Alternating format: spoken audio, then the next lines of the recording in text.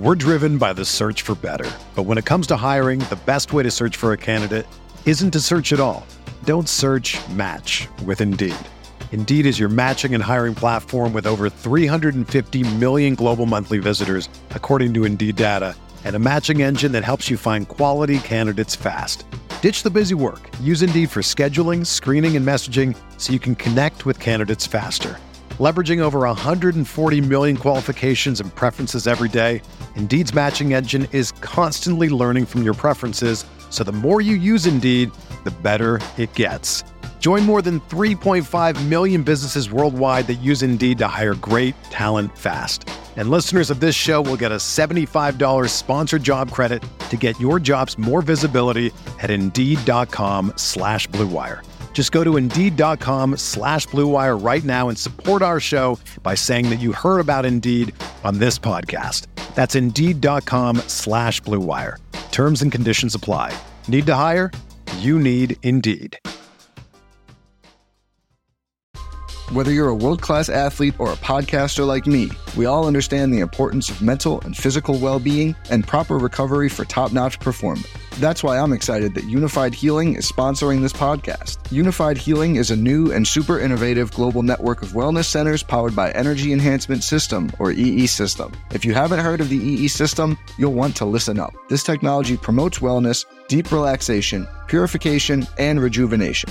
At hundreds of locations across the globe, access to a center is easy and affordable. Interested in experiencing the EE System technology for yourself? Go to unifiedhealing.com/Blue Wire to learn more and find a center near you. That's UNIFYDhealing.com/Blue Wire. No material or testimonials on the Unified Healing website are intended to be viewed as medical advice or a substitute for professional medical advice, diagnosis, or treatment. Always seek the advice of your physician or other qualified healthcare provider with any questions you may have regarding a medical condition or treatment and before undertaking a new healthcare regimen, including EE System.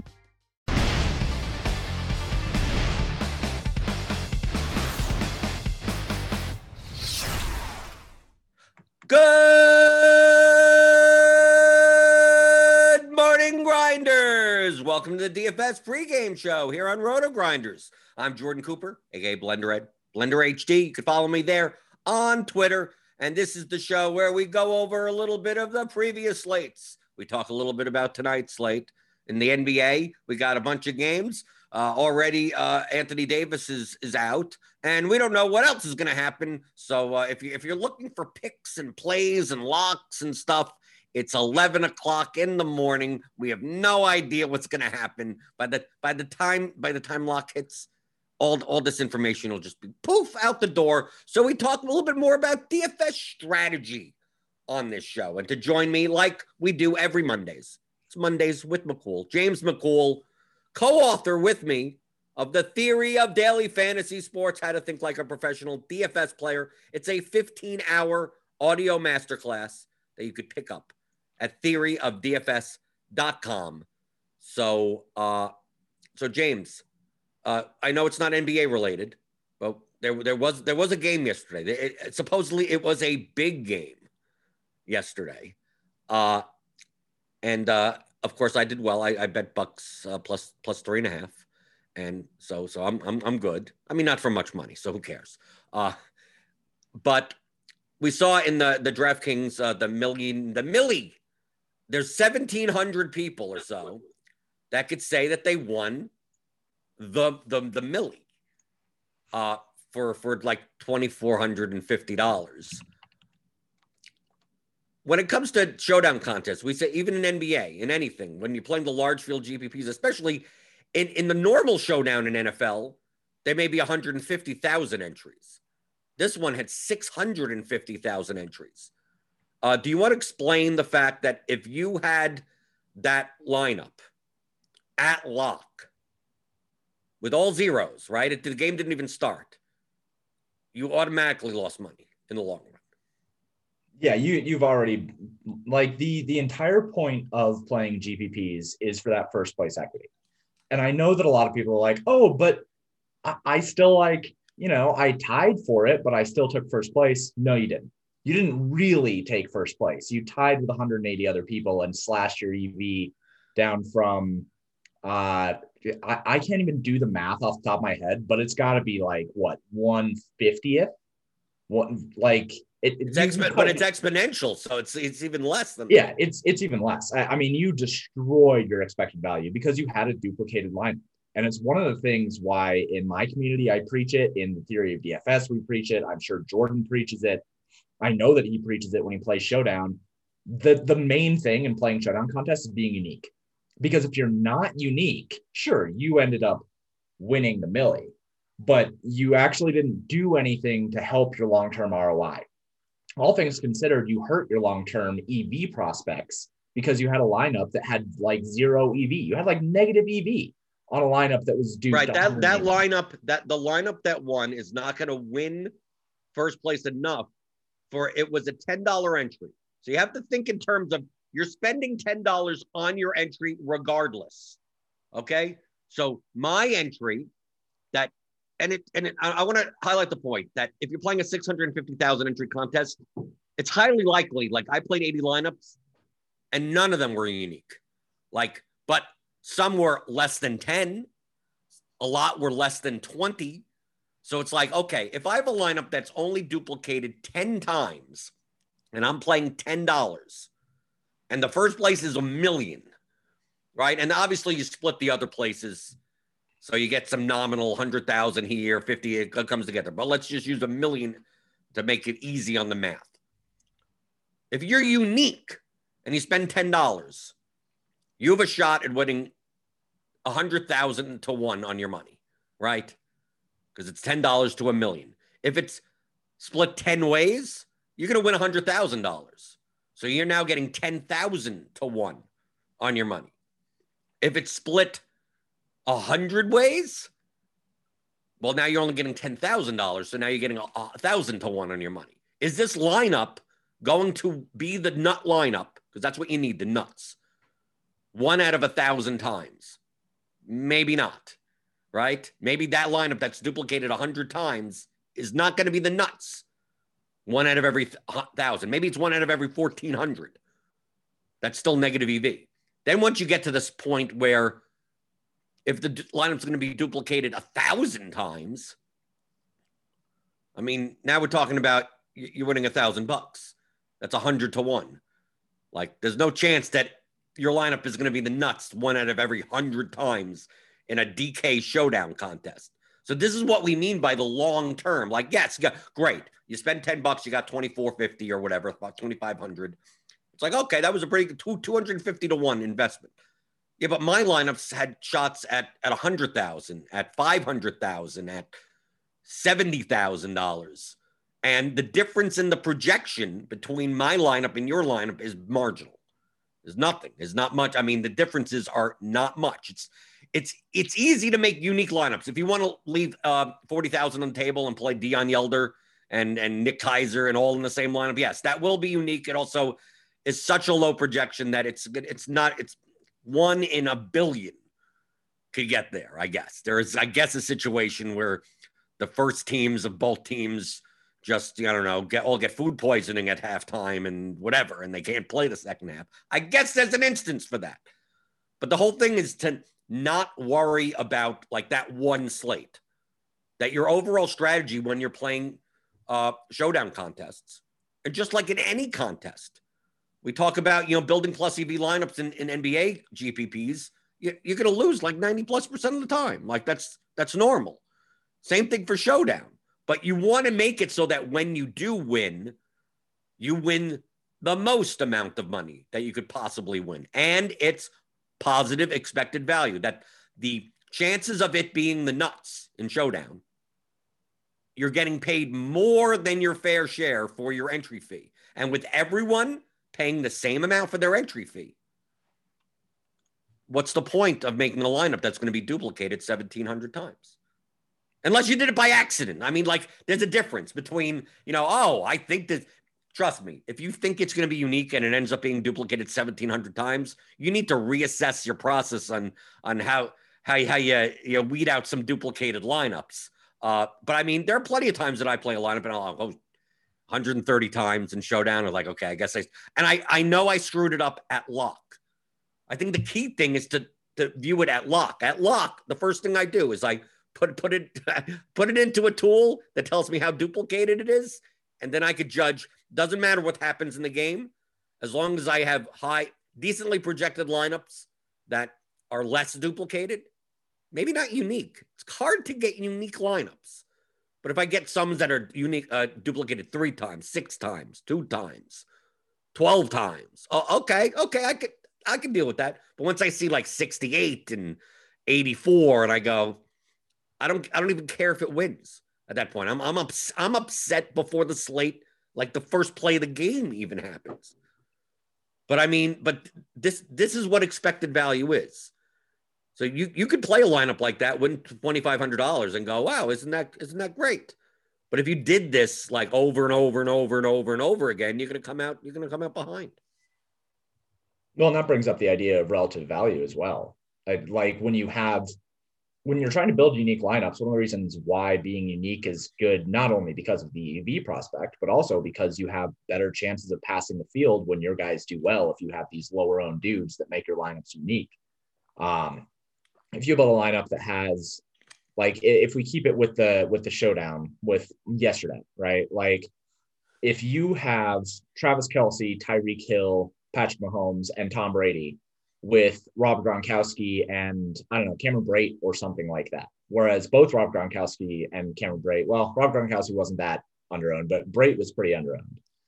So if you have that, you are passing people significantly more that have the combination of Tyreek Hill, Travis Kelce, and Tom Brady because you have Cameron Brate scoring points. Every point that he scores, whereas he is lower owned, you're going to pass more of the field than if Tyreek Hill is scoring points, who is 50% owned, or Travis Kelce, 60% owned.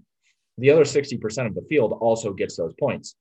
So when you're building a unique lineup, not only are you increasing your EV for your payout if you end up placing first, whereas if you tie with 12 people, it's significantly better than tying with 120, but also you have a better chance of actually taking that first because you're getting more relative value out of your lineup. Another point that VG Savage in the YouTube chat, and you know I like my people on YouTube. Got the apple juice here. Keep it cold. Hit those thummy thumbs. VG Savage says Gronk was one of the lowest owned captains, and it was mentioned yesterday in the NFL and the NFL pregame, which me and Tambo did, not to put him in the captain due to high ownership. I never mentioned not putting him in the captain due to him personally having high ownership. We talked a lot on the pre-lock show yesterday with Tambo, and we both said we're not playing any lineups with Rojo in the captain. Like that was a cash lineup. A lot of Rojo captain lineups were cash lineups. The reason is not because Rojo and the captain, 2% owned. Gronk and the captain, 2% owned. The problem is that they're $2,200 and $3,000 players. So once you plug them into the captain, you naturally could play Mahomes, Brady, Hill, Kelce. You could play all the studs and one Tampa Bay receiver. Okay? It's not hard to make that lineup. So, yes, he's a low-owned captain, 2%, right? 2% of 650,000 entries is still 13,000 entries. And out of those 13,000 entries, how many are going to use at least $49K in salary? Like most of them, which means how many lineup combinations really are there that spends $49,000 in salary and use Gronk in the captain? Well, then you could play Antonio Brown. You could play Mahomes. You could not play Mahomes. You could play Hill and Kelce together. Like the lineup that won, that's that lineup. I mean, like how many combinations of that type of lineup?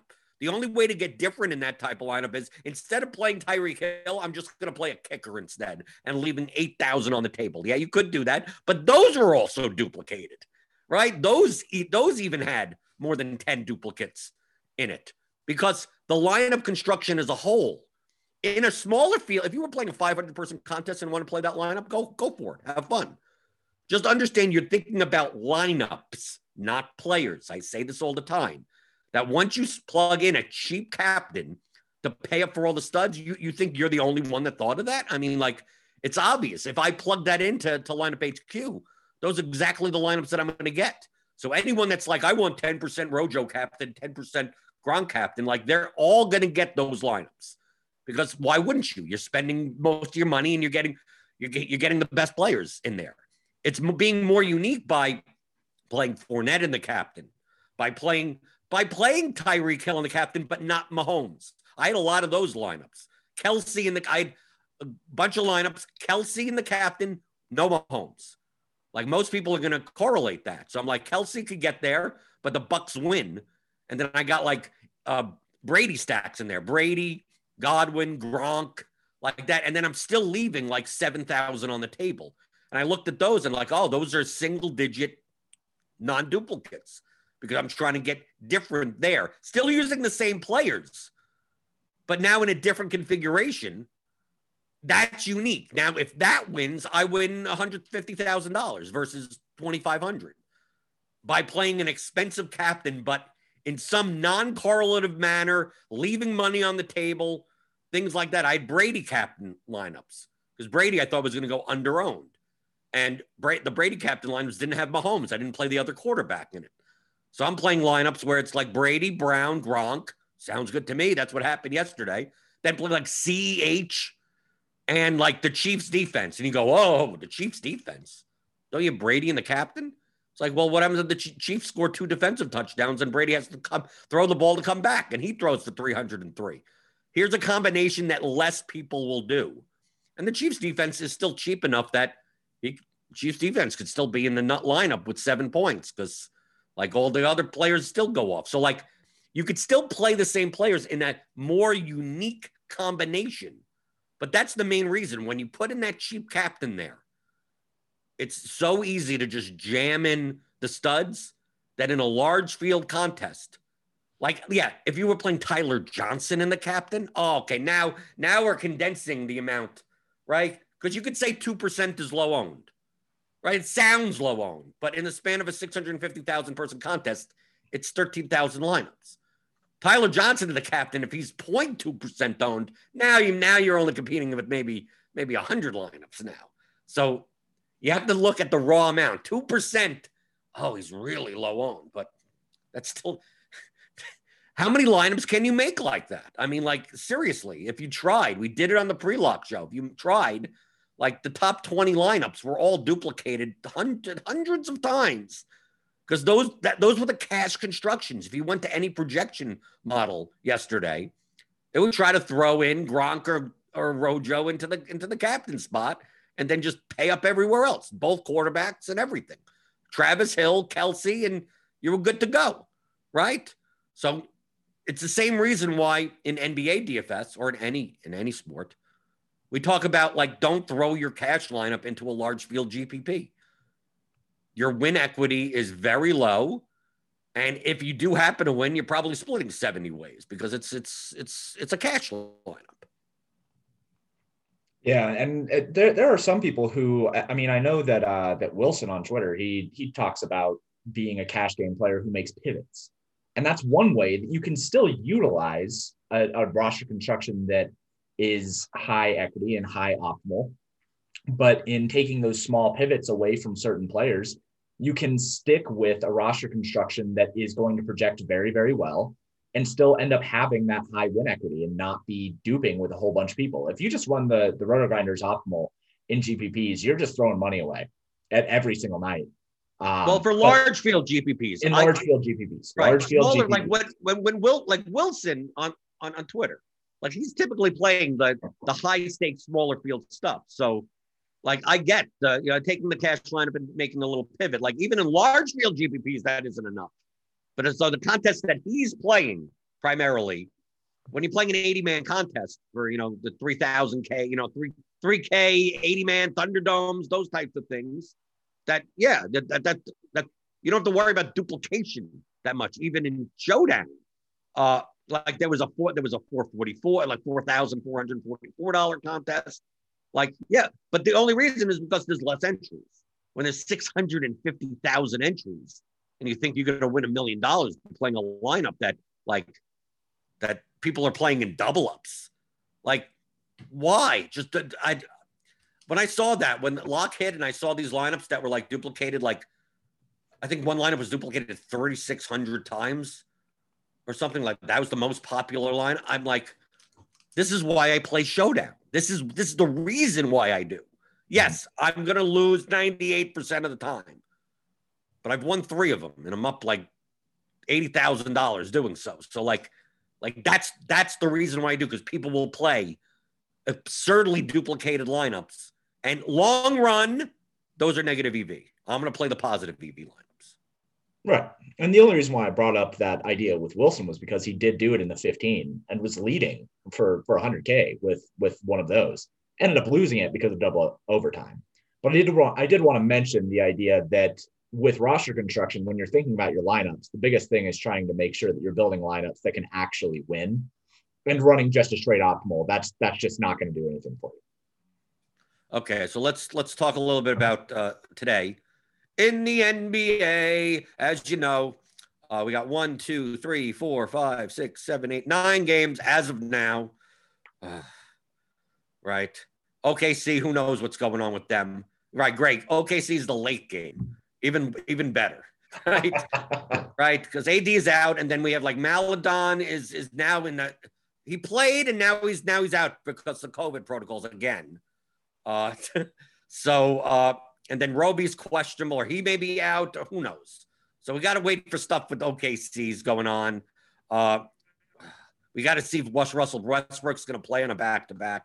Okay, so we're waiting on that. So we got projections now as of 10:13 a.m. And based on some of the questions over the weekend in the Roto Grinders Discord, which is part of Premium. I'm in the Discord all the time, right? Just sign up for Roto Grinders Premium. Click on that link in the description. You get $10 off your first month. And I answer questions all the time, very similar to this show. So you know, I repeat myself a lot. So people ask I talk a lot about volatility of players, right? A lot of times I'm talking about lineups, not players. So, I mean, but they're made up of players to some extent, where you could have 2 lineups that project median wise very similar to one another, but one lineup is more volatile, has wider range of outcomes. It has higher variance than the other based on the composite of the players that are in your lineup. This is especially true when you make considerations for cash games, right? So 2 players could have a 30-point median projection, but have different ranges of outcomes. And typically in cash, since you're in double ups, head-to-heads, you don't gain anything for capturing ceiling, that you'd rather play the player that has a narrower range of outcomes versus a wider range of outcomes. Then people look and go, well, how do I determine that? How do I determine that based on looking at the projections? Well, truthfully, I mean, the blunt way of doing it is, what is their range? The range, I mean, it's simple, math. Their range is, we have right here, for instance, in lineup HQ, like DeMarcus Cousins, right? Median is 40, right? That's what F points means. That's the median. His floor, which is the 15th percentile, about 24.94, ceiling 63.56. That's the 85th percentile outcome. If we just took the high number, 3.56, subtracted 24.94, that range would be 38.62. So that would be the range between the 15th and the 85th percentile. If it's high, if it's wider, narrower, that's what you're looking at. So if you take a look, we go down to like a poorly projected player or something like that, right? Here's someone with a very low smash, 3% smash. Here we go. Here's one. Drew Holiday, 23 to 45, right? 45 minus 23 is 22 points. So that's a very narrow range. And for his price, to get 45 points, he only has a 3% shot of doing that, based on our current projections as of 10:13 in the morning. So Drew Holiday would be considered a much more narrower range projection on today's slate. So in like cash games, a lot of times you may see a player that, he fits in, but the minutes volatility, it's, then we get like guys like Anthony Edwards, right? We get guys that rely a lot on either minutes or shooting, and their range could be wide, which means you could get 6 points, you could get 46 points. Now, over the course of a million slates, it'll all even itself out from a median perspective, but we're not playing a million slates. So do you want to sacrifice? You may want to sacrifice 0.2, 0.5, even a full point of projection just to get the narrower range. But how do we identify that? Are we going to just go through our lineup HQ and start subtracting? Because they're like, oh, well, what's his range? What's that range? Oh, 47 minus 15. Like, that's going to take you forever. Well, there are two metrics here that we already calculate for you that give you an insight, and that's RGV and Smash. A lot of people don't understand what these two things are, okay? I wish they didn't call it RGV because it just makes it sound like it's a made-up value. It's the Roto Grinders value, right? But really, it's a plus-minus figure, points over or under the player's median for them to make value for their salary, right? Not Smash, not, win a GPP, but to get the appropriate amount of points that an 11K player should get on this slate, that a 9K player should get on this slate, that a $4,800 player should get on this slate as a median, right? So the salary expected value, right? The salary adjusted value of 4.8K for Denzel Valentine, for instance, right? So we have an RG value of 5.42, which means his median is about 5.5 points higher than what a $4,800 player should get you. A $4,800 player on this slate should get you somewhere around 26.5 points. But his median is 32. So anyone if we go down by the salary list, let's go down to $4,800 players, like something like that. To other $4,800 players. So here we go. Like Lou Dort, Brooke Lopez. Here's Jayshawn Tate, Tyus Jones, right? So I've already said we need about 26 points to make value for 4,800. Well, his median is 5 points, right? Denzel Valentine is about 5 points higher than that. Jayshawn Tate is 6 points lower than that, right? His median is 20, but you need to get 26 for that salary. Right here, Paul Millsap, 20. Gorgie Jang, 23. So that's what these numbers mean. How many points above or below the salary adjusted value that you should get for a player of that salary on this slate? So the higher ones are obviously very good plays, right? In a vacuum, right? The low ones would be pretty poor. Like, you're not going to probably play Trey Lyles, who's projected for 6 minutes and 4 points for 3,200. You're going to need like 16 more points to make value, right? You're going to be way, way under projected right there. Then the ones at the top, Luka, Russell Westbrook, Valentine, Beal, LeBron James, Jokic, Giannis, Cousins. I mean, I'm just naming them. Why wouldn't you want to play these guys, right? That's what you're looking for. And then the smash percentage represents the percentage of the time that the players will score what would be considered a GPP target score. A lot of times the baseline, it goes up and down depending on slate, is like 5x plus 10. So if you have a player that's, let's say Bradley Beal is 9,000. So for a $9,000 player, you're going to need like 55 points or so. How often will he hit 55 points? Well, we could tell just by looking at the projections. 48-point median, 34.4, 63-point ceiling, which is the 85th percentile. So 85th percentile is the 15% shot.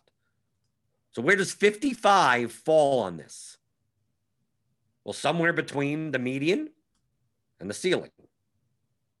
Well, based on this, it falls at the 70th percentile, which is a 30% shot. So even Jamino, this is in premium to give you a little explanation. It's part of Roto Academy. If you sign up for premium, click on the link in the description, get $10 off your first month. It shows the curve. I mean, I've showed this before. This distribution curve. This is a normal distribution curve. Normal bell-shaped curve. Of course, Jamino threw in the joke of Raul Neto, never play him, right? But but this is what it shows. This is the projection right here, right in the middle. This is the floor. It shows the line. That's the ceiling. So where is the score that you need for a GPP on this line? So Bradley Beal, that 55 points is like where my mouse is right now. Now for Drew Holiday, it's like over here. For him to score 7,700, he needs to score like 46 points or something, right? 45, 46 points. Well, based on our projections, it's like around over here, 3%. It's like somewhere over here. It could happen, but it's much less likely as part of his range of outcomes. So really what you're viewing in the projections is this big fat middle here. Everything outside of like 3 standard deviations, that's stuff that like almost never happens, right? That's like Bradley Beal putting up like an 105-point game, which I guess happens once every God knows how often, right? Or just like getting, playing all the minutes and still only getting 6 points. Like that's in the over 3 standard deviations. But most of what you're looking at in projections is somewhere in this fat middle, the 68% middle of it. But how do you identify volatile players?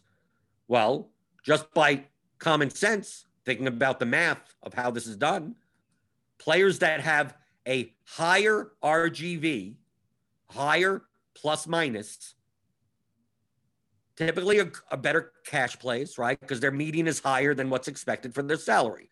Great. Ones that have high RGVs and lower smash percentages have narrower ranges. Ones that have lower RGVs, negative ones, but high smash percentages have wider ranges. So we take a look, for instance, on today's slate, as of the projections as of now, you'd see someone like Giannis. Like, we'll have to compare salaries, right? Giannis versus LeBron. Like, LeBron actually has a higher range of outcomes, slightly more than Giannis. Look at Chris Middleton. Here's a good example. Someone that's good, but only has a 22% smash versus other guys that have higher, closer to 30. Here's an even better one, DeMar DeRozan. Perfect example. Yes, he's probably, plus minus value is plus 1.55. So yeah, you're a little bit over your median. He only has a 14% chance of smashing. And look how narrow this range is. His median is 39. His 85th percentile is 49. So like there's not much there, but for cash games, like this would be fine. Like you'd rather play someone like this than play Michael Porter, right? The opposite example, right? Only 0.76 above his median, but look at his smash percentage. It's 31, right? Because you can tell right here, median 32, ceiling 40, almost 49. So that gap is much bigger than the gap of 10 with DeMar DeRozan. And we could scroll down even more. We could go down to even the negative. I mean, we could go down to like really negative players to some extent, like Michael Bridges. Yeah, poor median, but he still has a 16% chance of, getting a GPP winning score. Eric Gordon, right? Still has a 21% chance. So look, playing Eric Gordon in GPP may be better than playing DeMar DeRozan in GPP. Yes, he has a lower median, but he has a better chance of vastly exceeding his salary. We scroll down even more. Brook Lopez. Here's a volatile player. That doesn't mean they're even good.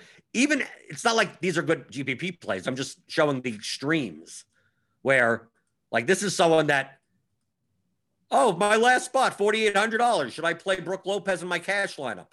Probably not. Right? Probably not. Oh, but he has a decent 22-point median. It's like, well, his range of outcomes is very wide. So can I find a lineup that doesn't include him so I can narrow that range of outcomes? Now in GPPs, it's the other way. It's like, okay, I'll take a shot on a 1% on Brook Lopez because he has a 17% chance of smashing. But if he puts up a dud, because look at that RGV, he's going to be 4 points. His median is 4 points under the salary implied threshold. Like, don't complain. Like it's going to be volatile. So James, I know on Pay Dirt, You do this type of analysis also. Do you have figures? I mean, most projection models have figures like this. They may not be expressed in these terms. That's why I said RotoGrinders value is kind of like people like, what does that mean? How do you do it on your end? So over at PayDirt, I have like a whole bunch of different metrics that measure how often players hit certain thresholds. Obviously, I have projections, which are the medians, but then I also have a value percentage, which is how often they hit their salary expected value, which is similar to what RGV is. I have 5X, 6X, and 7X percentages. So how often they 5X their salary, how often they 6X, and how often they 7X. Is that, just to cut you off a little, is that based off of historical data or through a simulation? Because we have to say, because people will ask, how is this guy sealing this? He's never posted that before. Like when you look at RotoGrinders projections, this is a byproduct of a simulation, right? So it's not looking at any historical data. The historical data is built into the minutes and the usage and all the variables. But like, well, he'll smash 31% of the time means that when this simulation was run 10,000 times, 31% of the time he hit that. That's different than 31% of Hit Luka's past career games. He's hit, right? Because that's his start. Now we're looking at descriptive data versus predictive ones. Right. So you, on your site, I know you do both. So you can show, I'll even throw it on the screen. Like you have this historical ranges tool, which is free. Right. And so that is one thing that I use. I go through and I have all the game logs through the season, and I have game logs from last year as well. And what I do is I pull together all the players and I develop baselines based off of, I have a little bit more weight towards recent data, but I utilize the entire season. And then to build up my player projections and build up, like I have Frank Kaminsky as of 9:34 a.m. my time. Frank Kaminsky, 56.8% of the time does 6X his score. And the reason for that is because based on historical values, I know that his deviation on points, rebounds, assists, etc., can be applied to a player level simulation over 5,000 different slates. So this is all based off of historical values, based off of deviations, based off of how often he scores this many points, his fantasy points per minute, how many minutes he's expected to play, blah, blah, blah, blah, blah. So I actually develop, on top of just the medians, I develop how often they hit those different thresholds, because I think that it's really important to know how often a player is going to 7X or how often a player is going to 5X. 5X players are obviously better for cash games. 7X players are better for GPPs. And then I also have another proprietary stat called TVAL, which is their true value, which is how often they hit that GPP score. So that's smash score that you guys have at RotoGrinders. I have that over at PayDirt in my TVAL. So how do you reconcile the fact that, like, if you're looking for historical data, when every game isn't, like, you have no constant. So for instance, like I'm looking here at Frank Kaminsky. Yeah. Like this is Frank Kaminsky's game logs. Now it's much different. Like he's most likely not going to hit 3X when he's playing backup center to Ayton with Crowder in and whatever, and Saric back and all that stuff, and him starting as power forward and playing 26 minutes. So like, obviously, if I just looked at like, oh, let's look at 20 games, and recently now he's starting the last 3 games, like those 17 other games, like how do you, like, obviously he didn't hit value on 4,700 in those games because he only played 6 minutes. He DNP'd several games. So how do you reconcile the historical data like that, where you're not getting, outcomes as part of your set that really have nothing to do with today's game? Well, a lot of what I do is based on per minute. So my baselines aren't necessarily based on the historical actual results, but they are based on the per minute stuff. And I can also go in and take out players from games, like where Kaminsky is going to be starting. I have stats for that. I have stats for when his immediate, where the actual starter for Phoenix is out. I have different stats for when Jay Crowder is out, et cetera, et cetera. So you have to be able to weight those baselines differently per minute.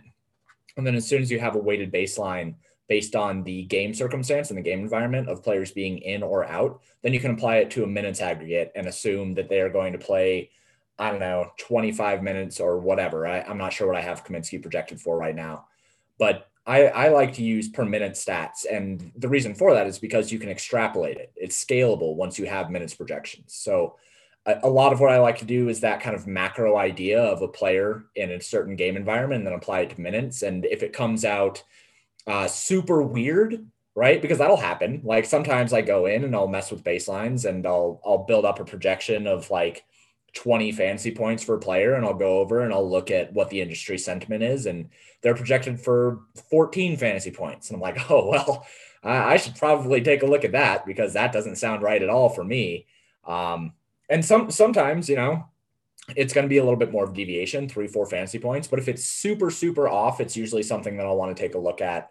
The only other thing that I apply pretty heavily is matchup based stuff. So I do believe pretty heavily that there are certain teams that allow, you know, more or less fantasy points. And I have another tool on my site for that as well. That is defensive matchups that show you how often a team is allowing what boost they're allowing to point guards, shooting guards, small forwards, all that other stuff over the last 10, 20 games.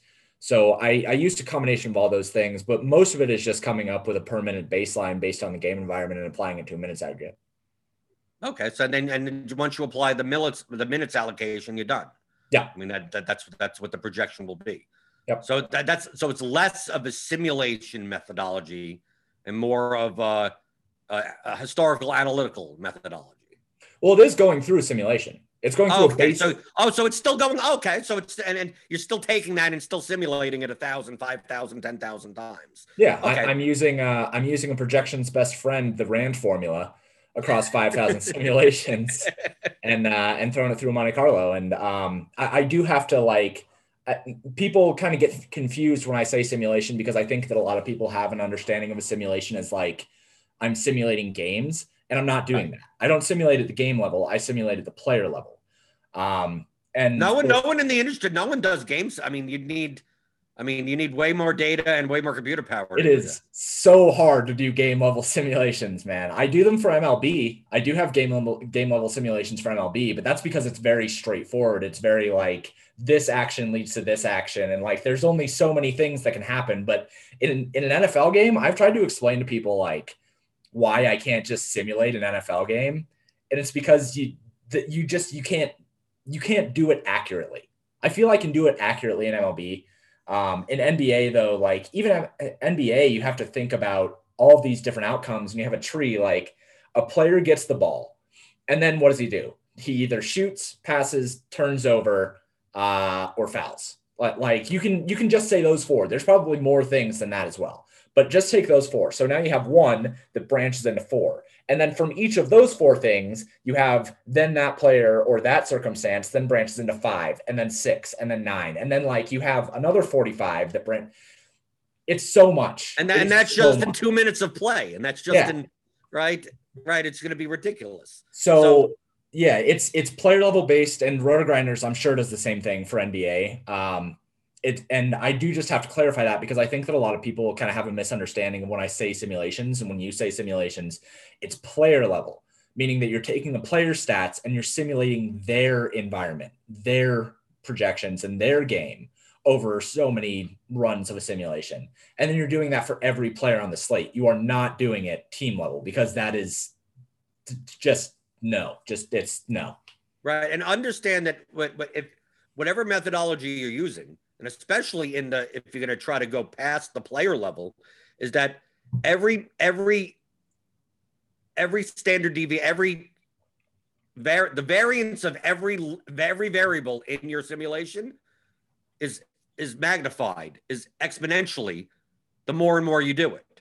So if you were off by a couple of percent on a usage, or on 3 minutes here or whatever, like 10,000 simulations, like you're getting more and more off. So by the end of it, that's why you said accurate wise, like, yes, I guess you can do a game simulation to some extent, but if you're off by 1%, by the time 1,000 is done, like your projections are like almost worthless at that point, because Like, yes, it branched out here, it branched out there, it branched out this way or whatever. And 1% sounds small when it comes to, well, there's only 100 branches. So you get one of them wrong. Oh, no big deal. But dude, you're going to end up for an NBA game in the billions, right? Because of all the possibilities. Because then one guy, that they substitute a guy out, and then this guy has to come in. So all of those things have to be simulated for foul trouble. And all, I mean, so by the time you're done, like, what do you even look? You could get a number. I mean, you'd probably have to wait all day in order to compute that. And then by the time you get that number, it's half an hour before a lock and that guy's out, right? Like, right. And then it doesn't even matter. Okay. Let me do this all again. Please hold off the slate for 48 hours so I could, like, it's untenable at this point. But that would be, James, that would be the proper way of projecting players. It's just that it's just untenable to actually do. Yeah, it's so hard to do something like that. And there are different ways to kind of, like, you can't simulate a full game, but if you simulate player level well, then you can simulate tournaments in DraftKings. And I know there are a couple really, really smart dudes in the industry that do that as a way of trying to figure out what lineups have the best chance of winning the GPPs. So that is another way of building out lineups that actually have a good chance based on projections and based on range of outcomes for specific players. But when it comes to simulations, there's a lot of misinformation, and I've talked with Cardi about it a bit of how accurate you actually need to be and the difference between accurate and precise when you are actually building out a simulation. And I think that the way that I do it over at PayDirt, I think is very, very strong. It could be better. And, I'm always working towards that. And you're always looking to be more and more accurate with the way that you build out projections. But the best thing that you can do is develop good historical weighted baselines and apply it to minutes for NBA and just play a lot. Just play a lot of slates and hope that you land on the right side of variance after so many slates. Right. I mean, we have our model is done by Jamino, and then we have our projections team that allocate the minutes and the usage. So, like, all of this is taken care of. I mean, some people may be watching this going, is that what I need to be doing? No, it's done for you. That's why you sign up for Roto Grinders Premium. That's why you go to PayDirt. You go and it's all the work's done for you. I mean, I constantly say that, like, I'm going to outsource the stuff that I'm not as good at to people that are better than me. James, you're better than me when it comes to this, right? I think I'm better than you as far as building lineups and taking this into plus EV lineups, but I need to get to this point. I need this. If I can't get this, then my strength, then I'm going to have to use my weak. Now I'm starting to build models. And you don't want me to start to build models because you don't want me in Excel. And I end up screwing everything up in Excel, right? And then I got to learn Python. And it's like, okay, I haven't learned a programming language in 20 years. Let me see if by the time I'm done to get to your level, it's 7 years from now. So, like, what the hell? Like, I just wasted 7 years, but DFS could be dead by that point. So it's like, no, I'm going to use Cardi's projections. I'm going to use Roto Grinders projections. I'm going to use your projections, whatever. And a lot of times, if you're a good modeler, they're not going to be all that different. The only subjective difference would be like the minutes and the usage of, like, well, based on this situation, because a lot of times you're going into something with like very little sample size. So, like, what are OKC going to do if Muscala and Roby are both out and Horford's back in? Like, are they going to play Bazley at the 5 again? And if Bazley plays the 5 for 24 minutes, then who plays the 4? Is it going to be Kenrick Will? Like, you have to allocate minutes that way, but that's the subjective thing of it could be 24, could be 18. That's what our team does. But if you don't agree with them, you could just change the minutes, allocate the minutes a different way. Say, no, I don't think this guy's going to play 32. I don't think Valentine's going to play 32 minutes. I think he's going to play 30. And I'm going to give the other 2 minutes to some other guard, right? And give it to Archie Diacono. And there you go. And it'll reflect in the median projection. The smash won't change because that's hard coded in. But the RGV and everything else will change. So you can do that. But our team, as of right now, has been projected for 32 points. But like I said, this is 10:13 a.m. These are very initial, nothing. I wake up in the morning, projections team with the coffee, and let's put in something so people can look at something, and they'll update this throughout the day. But all the work is done for you. James, it's always amazing to me that I have to fight with people that like all the work is done. Like it's done. Like do I have to know who Chicago's even playing? No.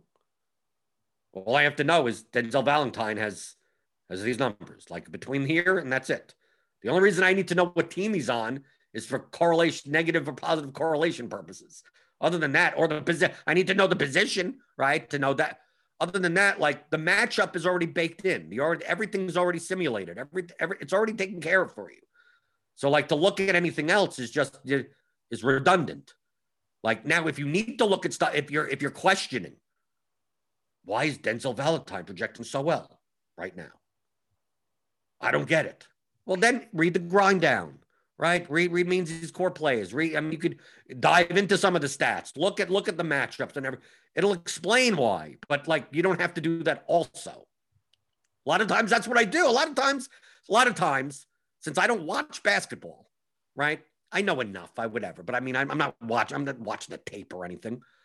I'll look and I'll know, like, oh, why does LeBron project so much better today? Well, probably AD's out, right? And then I'll look, and if I see the AD's not out, I go, well, then why? Then I start questioning. Then sometimes I'm like, okay, I just trust it or whatever. But a lot of times you'll just figure it out. You go like, well, why is Washington and Chicago projecting so well today? Well, it's Washington and Chicago. These teams play fast and have no defense. So like, yeah, I get it. The total's probably high.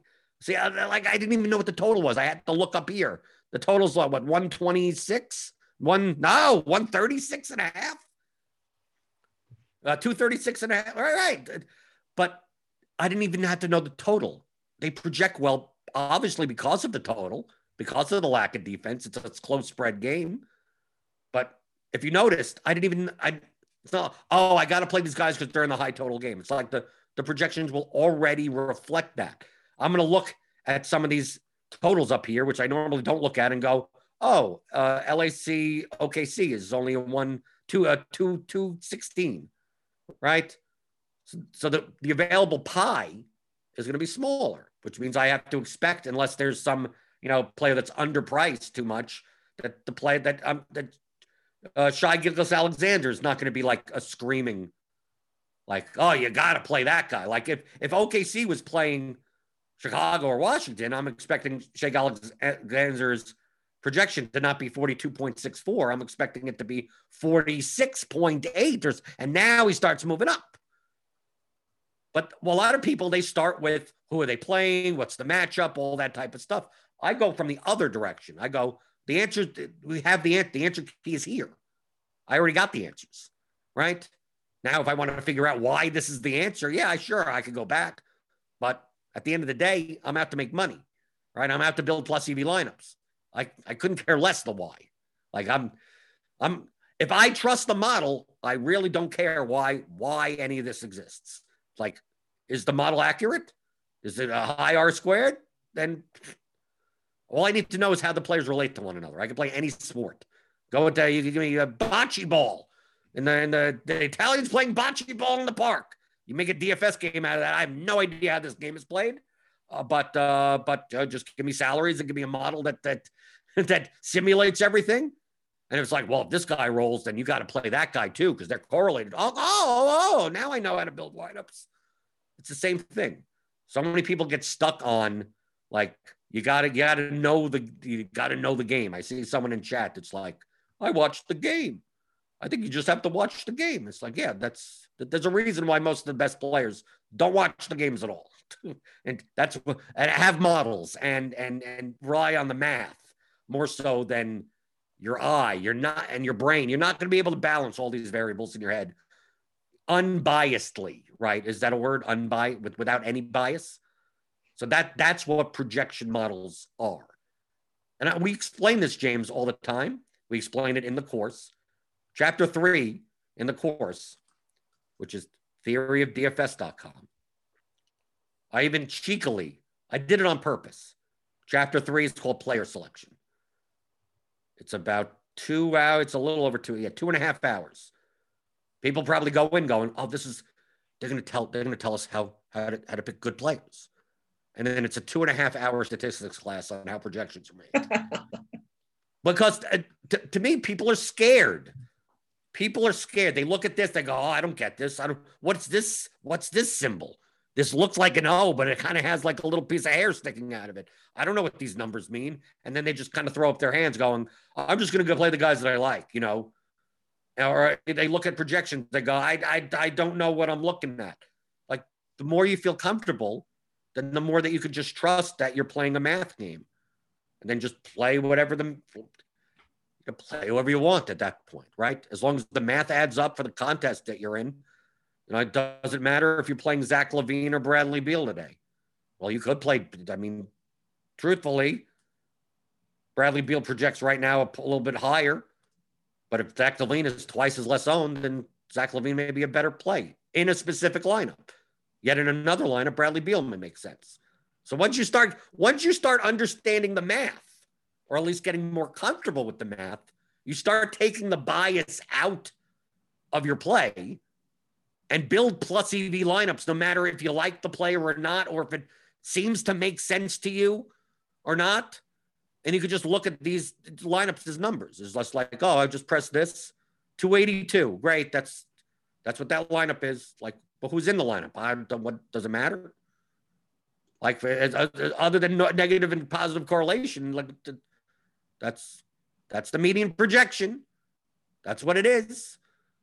So using projections, which you could get premium, rotogrinders.com/premium. Click on the link in the description for $10 off. But James, in your community at Pay Dirt, I mean, I'm assuming that there are more people in your community that are more comfortable with the numbers rather than like the players. But it still must be a tough leap.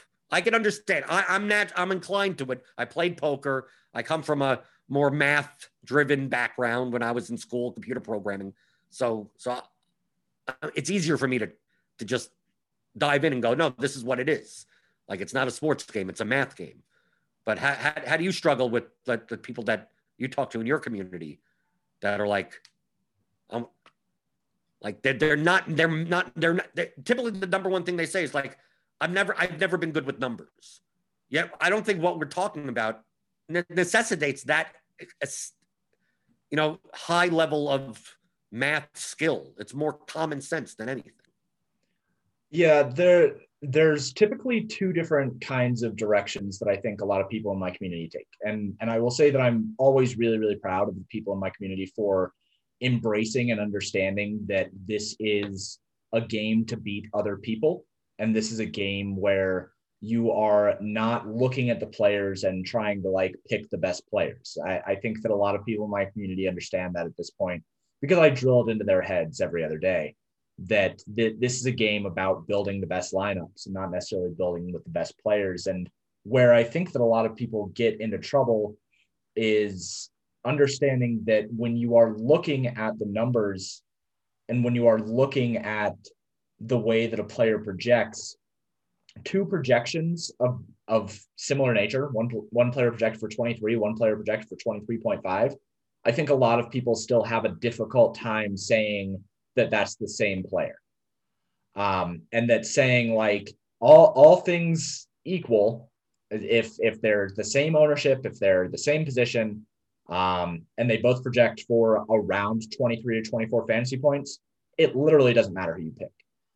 And I think that's where a lot of people struggle, is understanding that when you look at projections, you have to separate them from the player, because if one of those players is somebody who the person knows and one of those players is somebody who they are less acquainted with, that's where your biases of those players start getting in the way. You say, oh, well, Zach LaVine projects for 47, but Bradley Beal projects for 48. But I know that Bradley Beal is like, he's the superstar on Washington. And like, I've seen him put up 60 fantasy points and blah, blah, blah, blah, blah. But realistically, if they're projected for around the same ownership, that's the same play. And I think that that's probably the biggest part where people kind of like get a little bit screwy with understanding projections models and understanding what a projection really is. And then the other side of that is people who try to make it too much of a research game and try to find the missing answer in that they have been quote unquote missing, when a lot of time, if you're a good player and you're being subjected to bad variance, of course you're going to question if your process is wrong.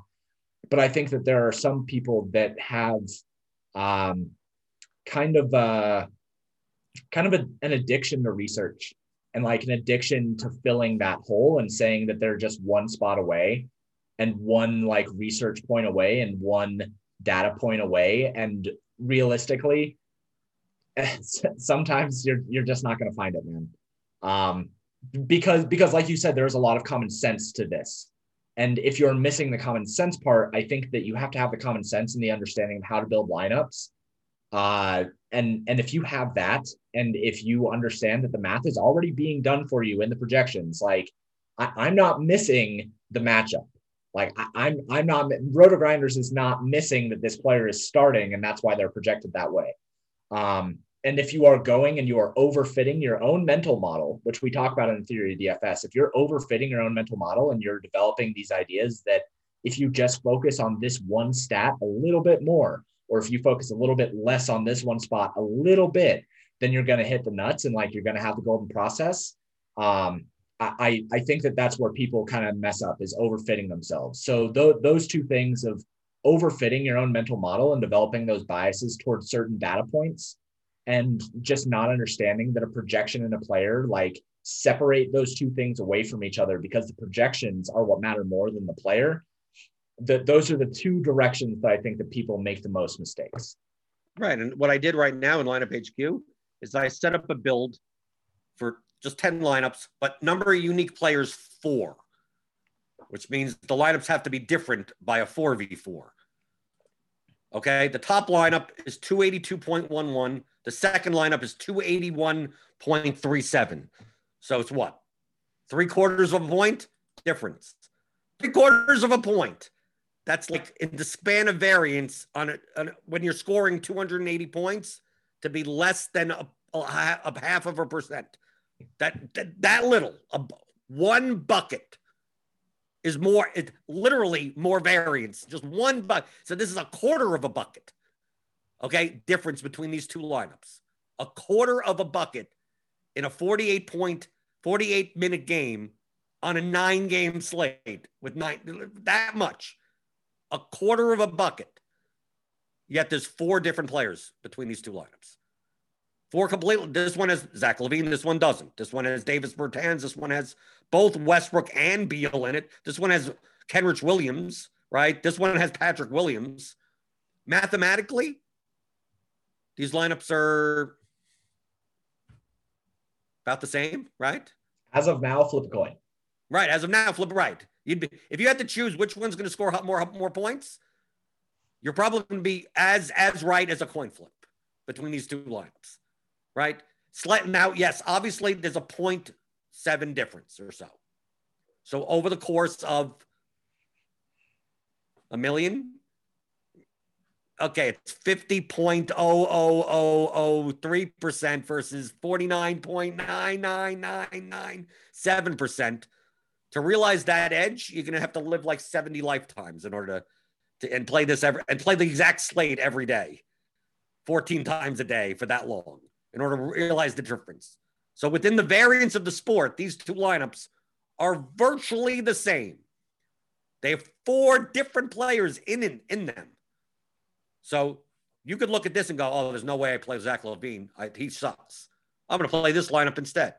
That's perfectly fine. If you want to make up mathematically, there's really no difference between the lineups. So make up any reason that you want. Any reason that you want to do it, it's not going to matter. You could flip a coin. You could close your eyes. You could do any way you want. This is what I mean by play whoever you want. These lineups are mathematically equivalent. The choice, how much time, James, if you only gave me this choice, between these two lineups, and I still have other stuff to do on the DFS slate and build other stuff, how much time am I going to ponder which of these two lineups to play? 0. Right. Less than, right. Whatever. As long as it takes me to look at it, is that the edge between these two lineups is so minuscule that if you spent a half an hour going, I could play one, I could play this, I could play this, I could play. You're just wasting your time. You're not taking advantage of your time. It doesn't matter. You just flip a coin, move on. Right. We go down to the next lineup. It's 281.02. So we're still not getting that far away. This one has Oubre. This one has Middleton. This one has Derek White. So you look at this lineup and the second lineup and the first lineup and you go, well, which one out of the three do I play? You know what the answer is? Flip a coin, flip a 3-sided coin, find a 3-sided coin, get a 6-sided die. It doesn't matter. The lineups are so marginal in comparison to one another. Now, once we start getting down to the 100th lineup, then we start getting a significant enough gap. But if you can find lineups that are projected the same and are owned the same, pick whatever way you want to pick them. If you want to pick by the color of someone's shoes, that's fine. That's just, you could pick randomly. You could pick because you like the guy's name. It doesn't, like, the reason why you do it doesn't change anything mathematically. So this is the main thing of lineups, not players, of play wherever you want. It sounds facetious comments, but it's really, it's this whole concept wrapped up into very small amount of words, make it a little bit more catchy. But this is what we go on and on about. This is the game of DFS. This is what's in theory of daily fantasy sports. How to think like a professional DFS player. 15-hour audio masterclass. All these concepts are in there. So if you're tired of, searching through pregame shows and listening to podcasts and just want all the concepts in a structured way, it's more structured, like a seminar style audio education. And they could reference anytime you want. Just go to theoryofdfs.com and pick this up. And James, people can follow you, paydirt_DFS. Yep, paydirt_DFS over on the Twitter machine. And then if you want to find all of my stuff, you can find it over at paydirt.ghost.io. I did unlock the NBA models, the range of outcomes, for free for today, just because I'm going to start doing that on Mondays so that people who tune into this can go see what I'm talking about in relation to the RotoGrinder stuff as well. So if you want to go over there and check that out, just go to the NBA section and go to the range models. Okay, go play around with that if you want. Hit the thumbs up button on your way out. Let's see. Apple juice is not as cold as it should be, right? You're not hitting the thumbs up button. So hit the thumbs up, hit the subscribe button, hit the notification bell to know when we go live. We got Grinders live tonight. What's a 7:00 slate? So that'll come out at that'll be 5:30 with Dean and someone else. I didn't look at the schedule, but someone else will be there. And then 6:30 is crunch time with Roth and Andy Means and someone else for GPPs there. That's for premium members. So pick that up if you want to listen to that and the projections and everything. Rotogrinders.com/premium, $10 off your first month. And it's a 9-game slate as of now. Who knows how it's going to end up. Who knows we could run lineups now and it's going to be completely different 6 hours from now. So what is it going to matter? We'll go over it tomorrow, though, using Results DB like we normally do here on the DFS pregame show here on RotoGrinders.com.